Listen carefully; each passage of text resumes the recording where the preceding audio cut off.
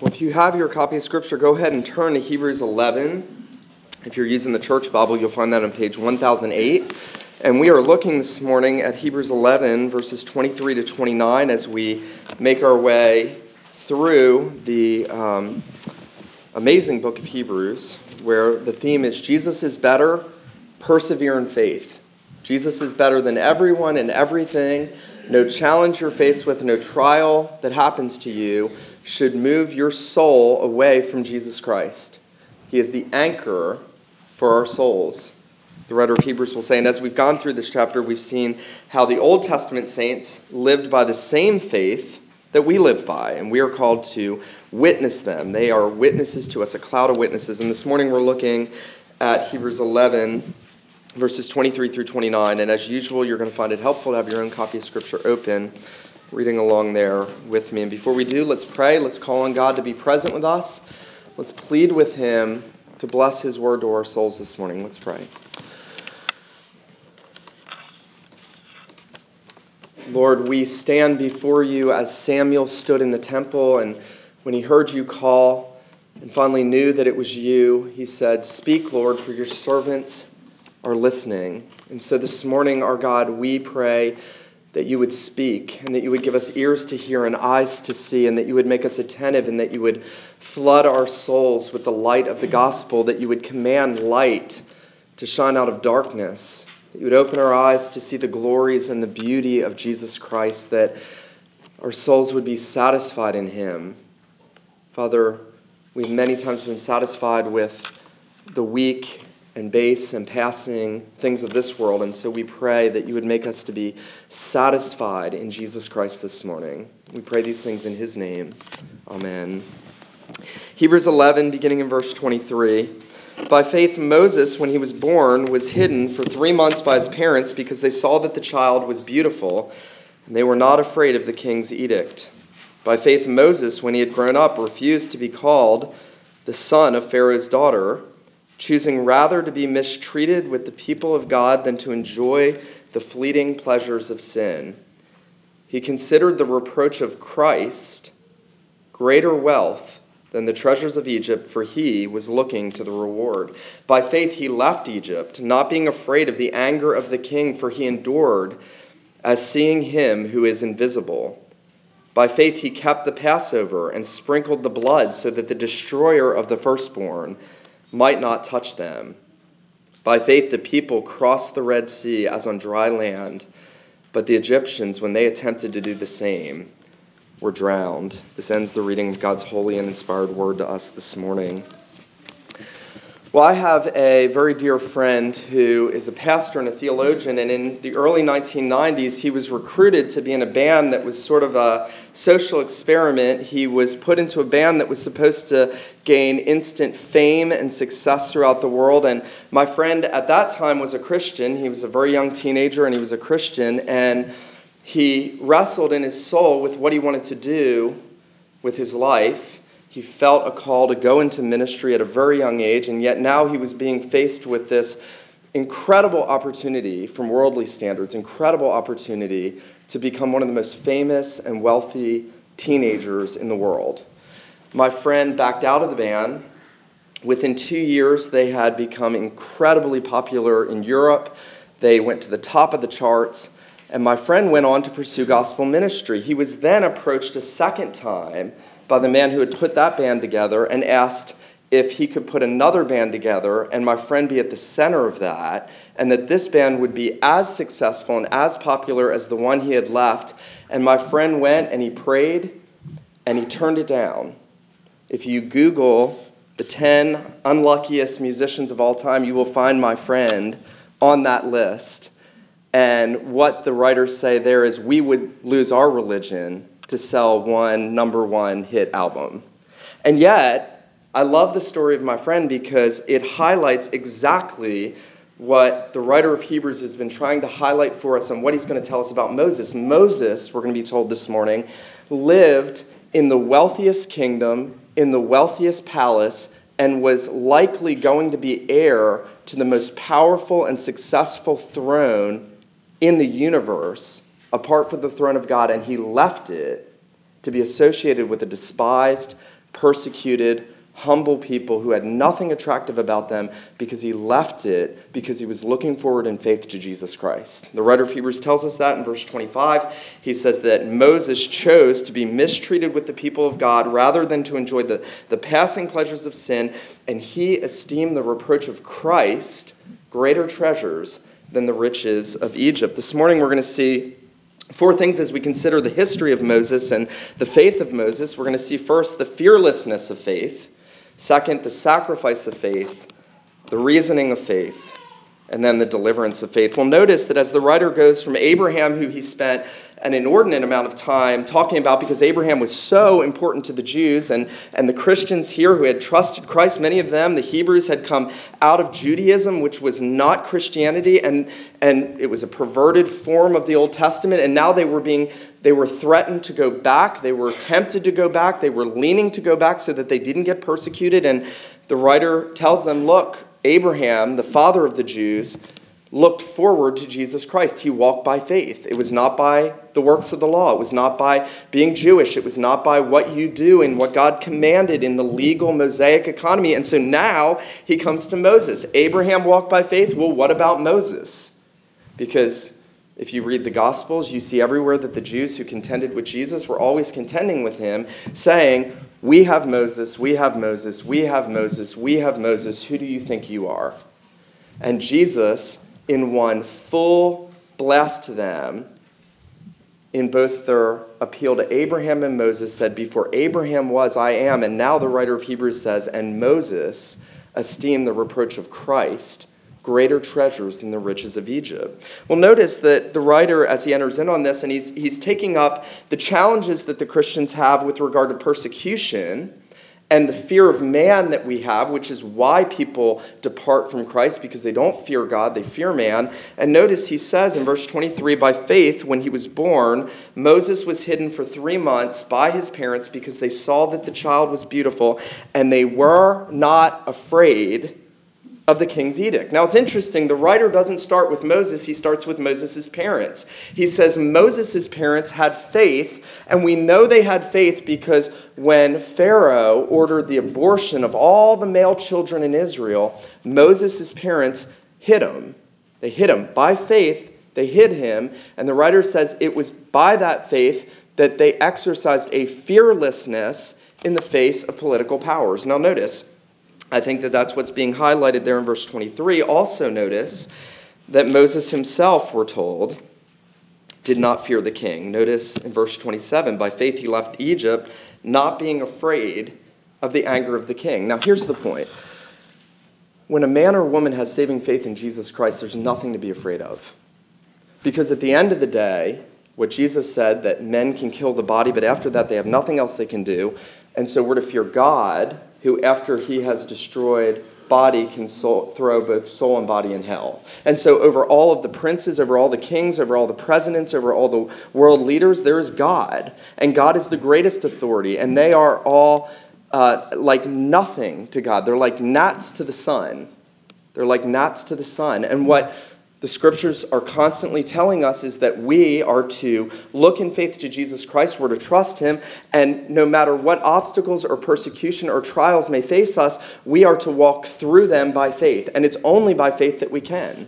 I remember a relative who's a Christian saying to me when I was a young Christian, I fear persecution. I think about it all the time. I don't want to suffer persecution. Well, none of us want to suffer persecution. I remember saying to her, if you are trusting Jesus Christ, God will bring you through that trial. He will bring you through that trial. There will be a fearlessness he will provide at that moment. I think that that's what we see with Moses' parents. We see that we are to fear God and not men, and that the faith that God gives us, it's not something that we just turn on inside. It's not a tap. It is an experience that we live in union with Jesus. That when our souls are united to Jesus and as we commune with him, as we grow in our communion with Jesus, as we seek his face in prayer, as we live day in and day out calling on him and worshiping him and singing to him, God produces in us a fearlessness. Now, I've often thought about this. Fearlessness is not produced by saying you just need to be brave. Just like Abraham's obedience in offering up Isaac wasn't because Abraham was determined to be obedient. The writer says it's by faith. It's by faith. So as we look to Jesus in faith, as we trust him, as we call on him and cling to him, when we're confronted with trials, we're able to go through them. Moses' parents hid him because they saw, we're told there in verse 23, that he was beautiful. As an aside, it's interesting that Moses' parents were not told, did any other great things in their lives. In fact, Moses' parents were, it was an incestuous relationship, if you look in Exodus 6. And so we don't know anything else about Amram and his wife. We don't know anything else about Moses' parents, but we know that Moses' mother hid him and then built an ark and wove together an ark and put her baby in the ark, and he was saved in the ark on the water, and that was because of her faith. And here's what I think was happening in her mind. Here's how she could face the fear of the king and the fear of the edict to kill all the babies. What she knew was that God had promised to redeem his people out of Egypt. God had said in Genesis 46, my people are going to go into oppression and I'm going to bring them out a great nation. And all we know about Moses' parents is that they believed that promise. They knew that God was going to bring deliverance. They had the word of God on it. They acted in faith. They hid their baby because if all the male children were aborted, you would have no more Israel. And if you had no more Israel, you would have no Redeemer. Because everything goes back to that promise of Genesis 3:15 that God would give a Redeemer who would come, the seed of the woman, who would crush the head of the serpent. And if all the male children in Israel were aborted, how would the Redeemer come? Israel would cease to exist. And so what we know about Moses' parents is that they acted in simple faith on the promise of God that he would bring Israel out and he would send a Redeemer. And here's the amazing thing. What's being highlighted is that their faith led them to weave together a basket to save their son in. It's not a very grand exhibition of faith. I want to read you a quote Sinclair Ferguson said I thought was so helpful. He said, God's ordinary way is to use those who do the ordinary by faith and who live out the long, slow obedience of faith. There's nothing magnificent. Moses' parents didn't try to rise up and become some great leaders to lead Israel out of Egypt. They saved their son. And in saving their son, God led the people out of Egypt. It's actually remarkable that if you look at Hebrews 11:23 and following, there's a thread. It's all connected from the preservation of Moses to the deliverance of Israel out of Egypt. And here's the remarkable thing. We're told in Exodus 6 that Moses' father lived 137 days, and that means he in all likelihood experienced the deliverance as a result of he and his wife together as a godly couple walking in faith, rescuing, saving, and securing the preservation of their son. It's remarkable how God superintended and used that one act of faith in preserving the old covenant redeemer, if we can call him that, Moses, the typical redeemer, in bringing his people out.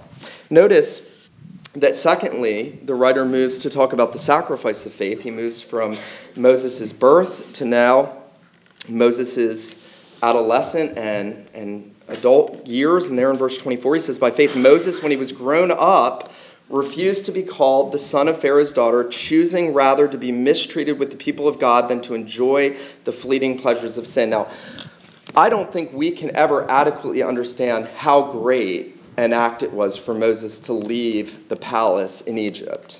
I don't think any of us can even imagine. I think my friend who I mentioned at the beginning of this message, I think he has some small understanding of what it means. And yet, I think if you asked him, I know if you asked him, he would tell you the exact same thing that Martin Lloyd-Jones said when he was asked what it felt like to lose everything when he walked away from the medical practice to go into the pastorate. And Lloyd-Jones said, I gave up nothing, I gained everything.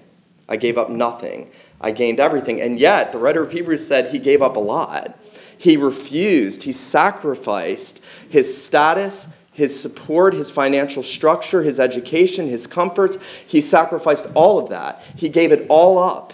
He walked away from all of the prestige and power and success and status and fame to be despised and rejected with a despised and rejected people.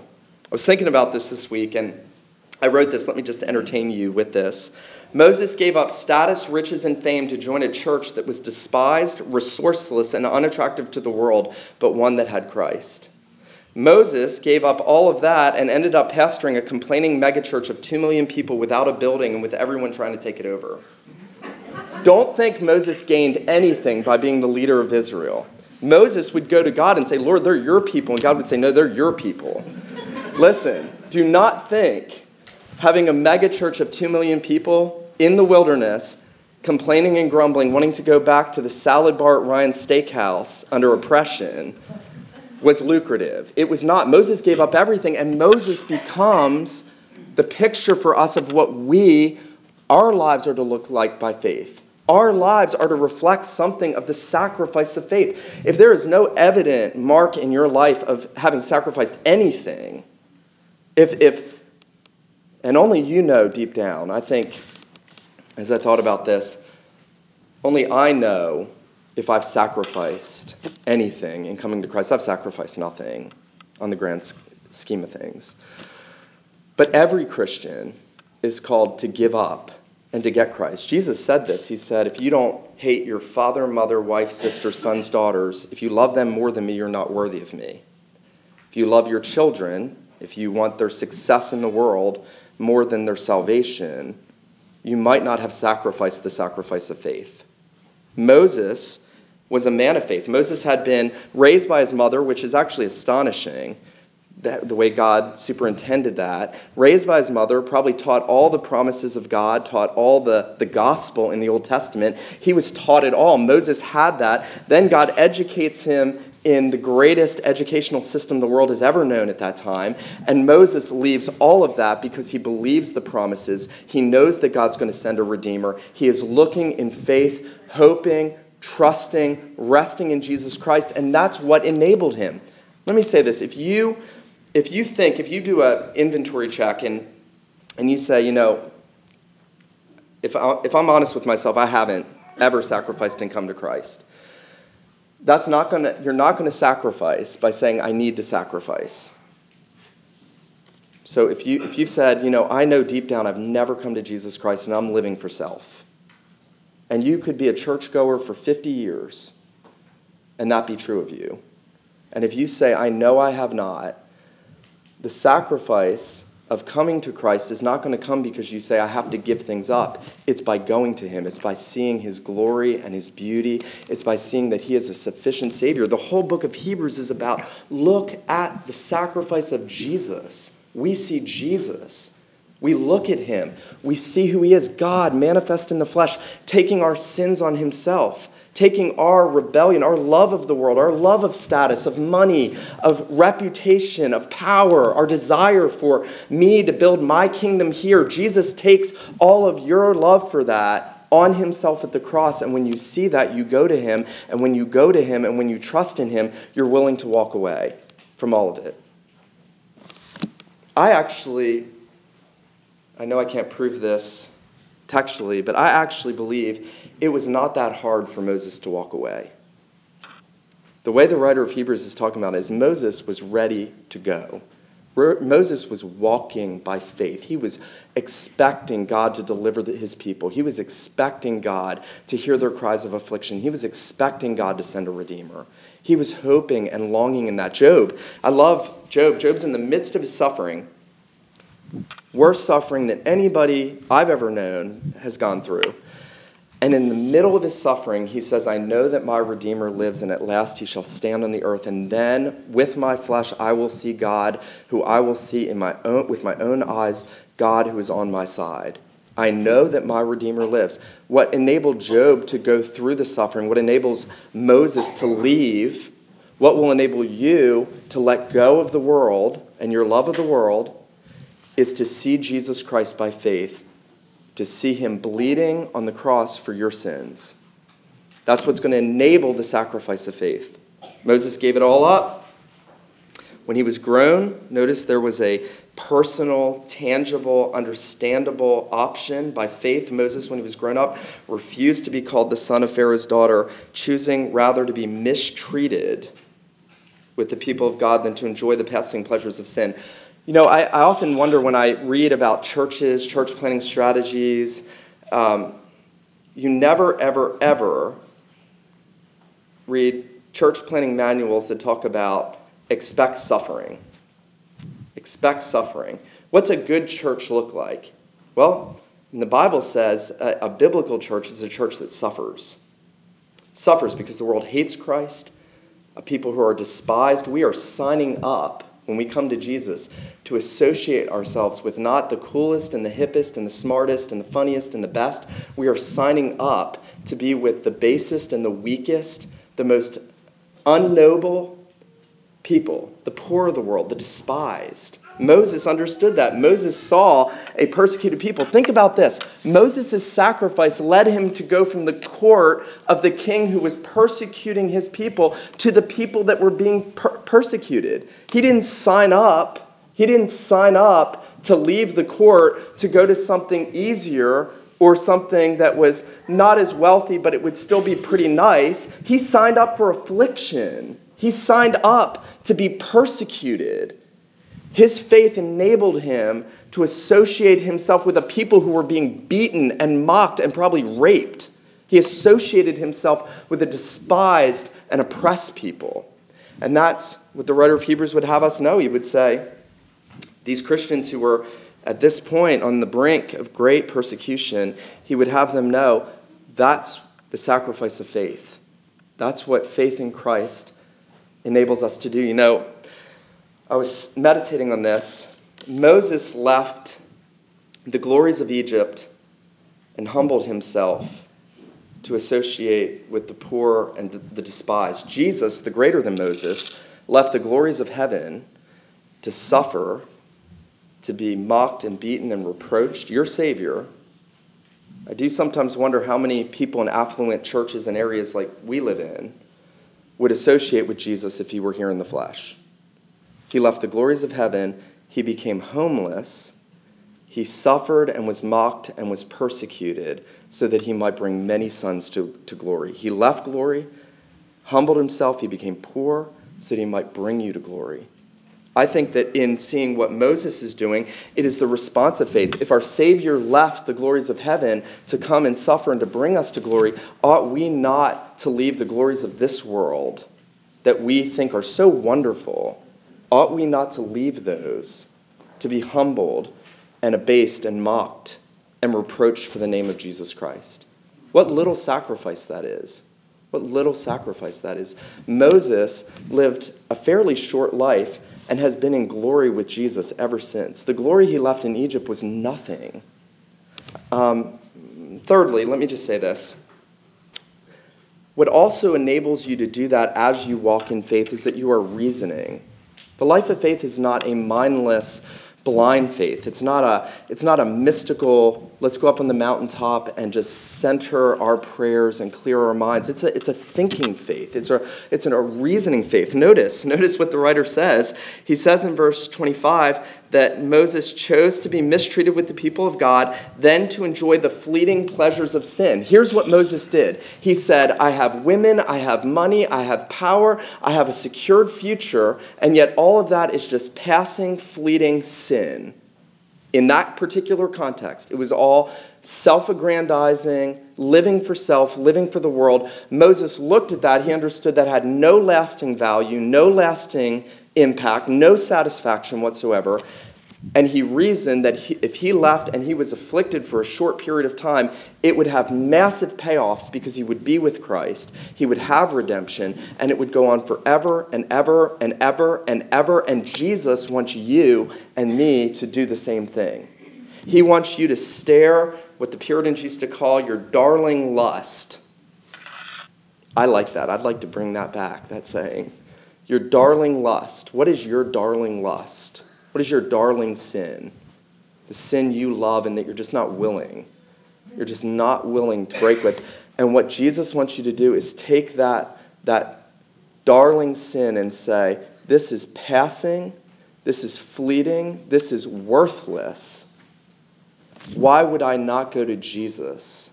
Why would I not cast these at his feet? Why would I not run to him and lay that sin aside? And that's what Moses does. Moses reasons. And then notice in verse 26, he actually tells us he reasoned, he considered the reproach of Christ greater wealth than all the treasure in Egypt. Your whole life, you and I are going to be faced with temptations, strong temptations. You know, one of the saddest, I'll be vulnerable with you, one of the saddest in pastoral ministry is, you know, if you're smart and you're articulate, that you can make your way up, you can work your way up, and you can achieve some kind of status and success, that is passing sinful pleasures. That's what that is. That is fleeting, sinful pleasures. Whatever you're faced with in life, the whole of our Christian life, we're to be fixing our eyes on Jesus. We're to be looking at the sin before us. And I want to say this. Sin is enjoyable. I mean, we wouldn't do it if it wasn't enjoyable.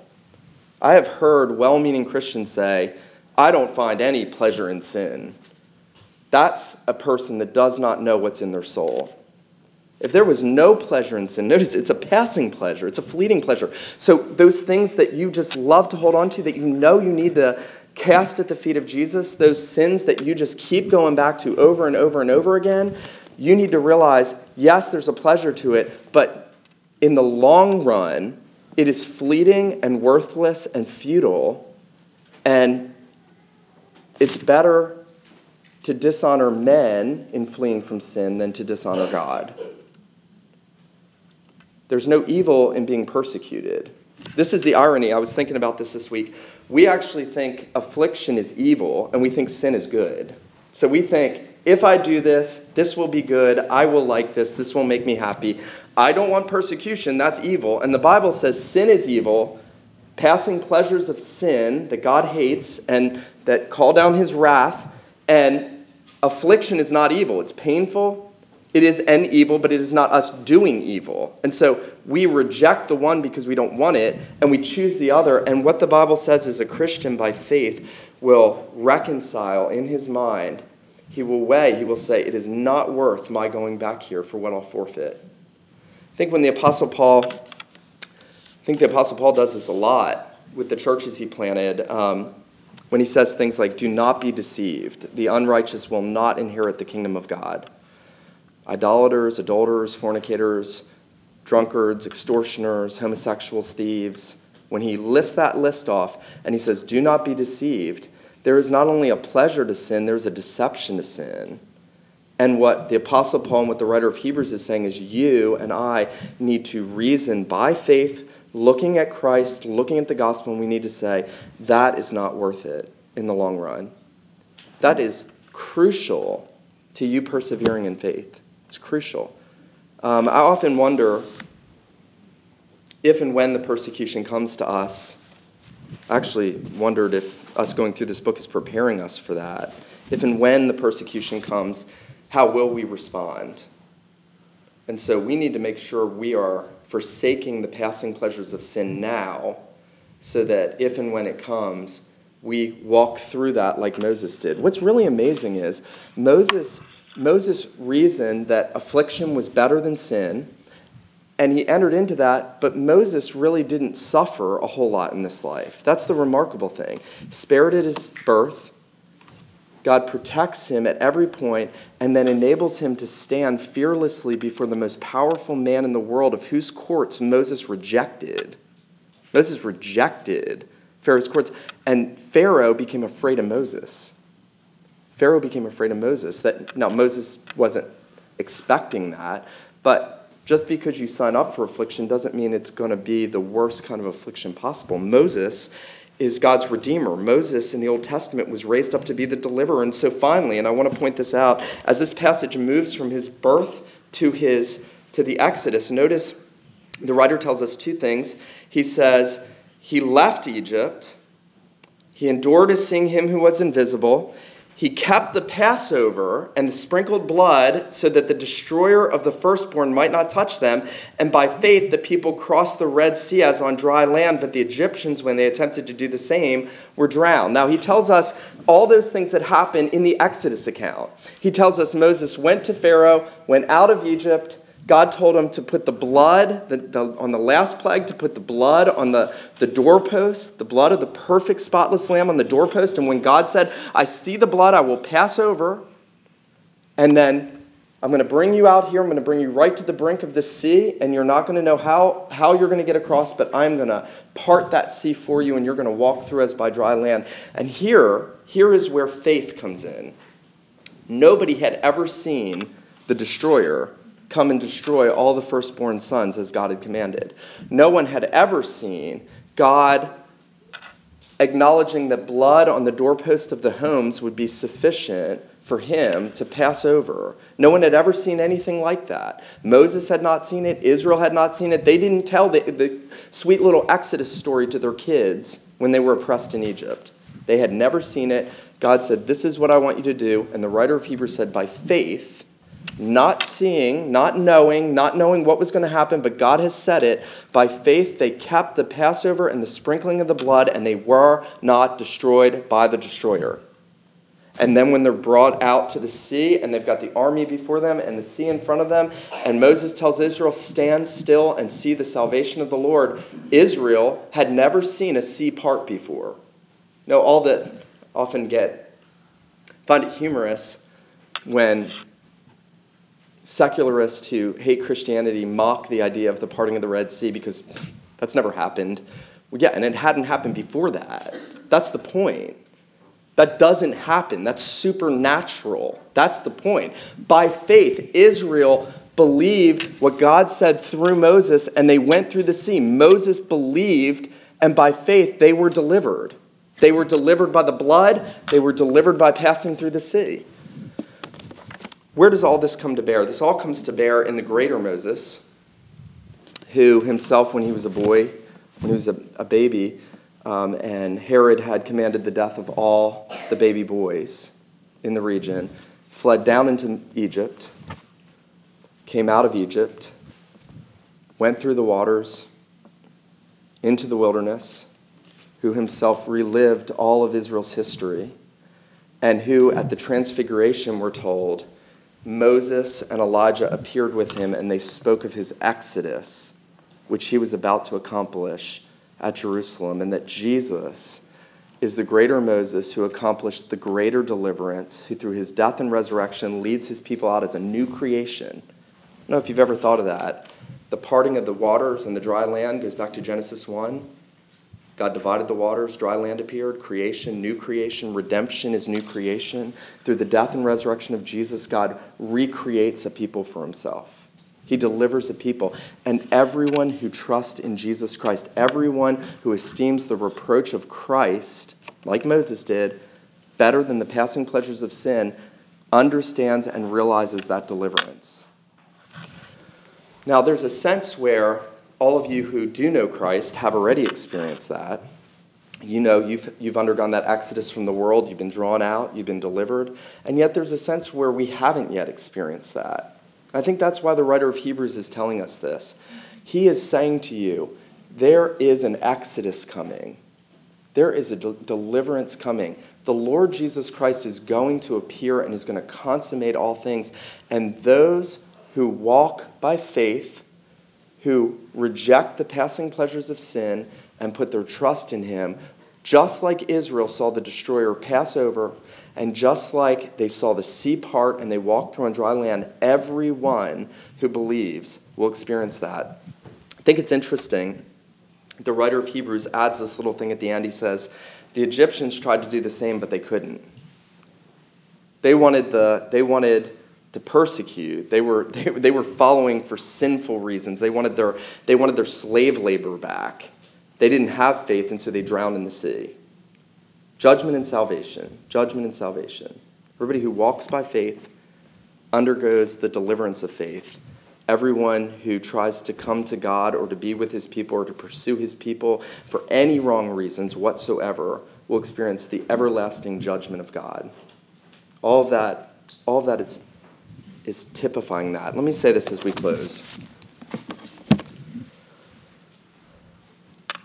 At the end of the day, all I can do is ask myself, where am I at when I read this? And I do that. I can't answer for my wife. My wife has to ask that question for herself. I can't answer for you. Your spouse can't answer for you. You can't answer for your children. Every one of us is required to look at what we've heard this morning and to say, where am I? How does my life line up with this? Am I just living according to the pleasures of my heart and the desire of my heart for things, or am I living by faith? Am I sacrificing by faith? Am I reasoning by faith? Am I hoping in the deliverance of faith? These things are meant to be an encouragement to you. And I want to say this. I've said this before. Last thing I want to say is that if you ask my friend today, was it worth it, leaving all the money and all the fame, he would say yes, because it was a really hokey band. But he would also say yes because he is treasuring Jesus Christ. And like Martin Lloyd-Jones, he would say, I gave up nothing and I gained everything. And I hope that you can say, I've given up nothing and I've gained everything. And that your life then will reflect it. You know, Moses' life evidently reflected it. The writer of Hebrews could look back at the narrative and say, see, here's where he had faith. Here's where he had faith. Here's where he had faith. Here's where he had faith. And the question is, can people look at your lives and say, here's where she has faith. Here's where he has faith. Let him who has ears to hear, let him hear what the Spirit says to the church this morning. Let's pray. Father, we acknowledge that there is far too much love of this world and far too much love of the passing pleasures of sin in our hearts. And we would be set free from that.